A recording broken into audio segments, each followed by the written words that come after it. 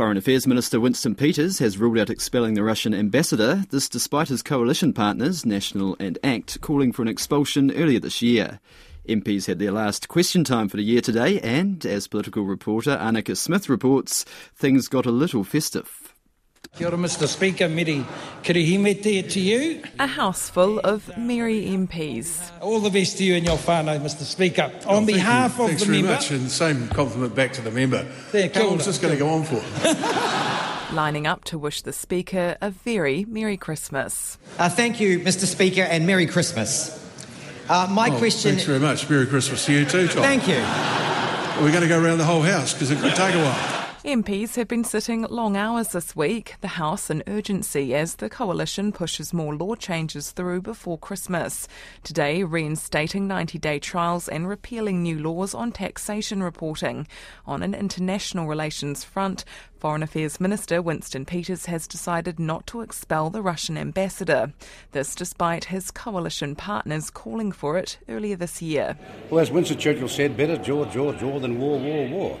Mr Peters says it's better dialogue channels are kept open. It's better that we talk to people, whatever the circumstances are, and ensure that going forward we can perhaps even be persuasive in terms of our arguments. Both National and ACT called for the ambassador to be expelled in response to Russia's invasion of Ukraine before the election.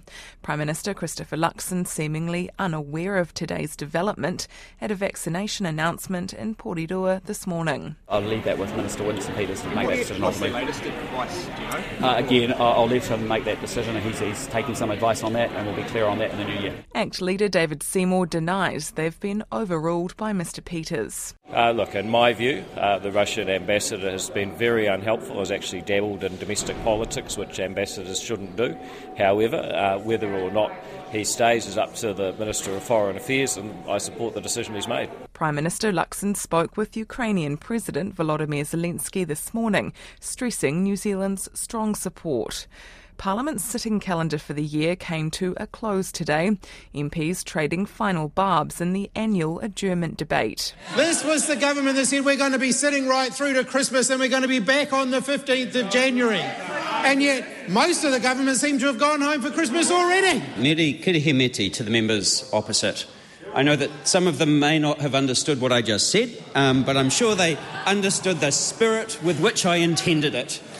To my colleague, the Right Honourable Winston Peters and the New Zealand First Party, a very Merry Christmas to you.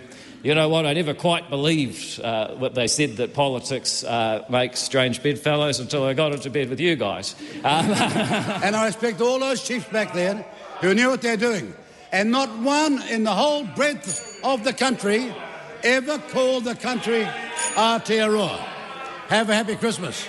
MPs will be back at Parliament on the 30th of January.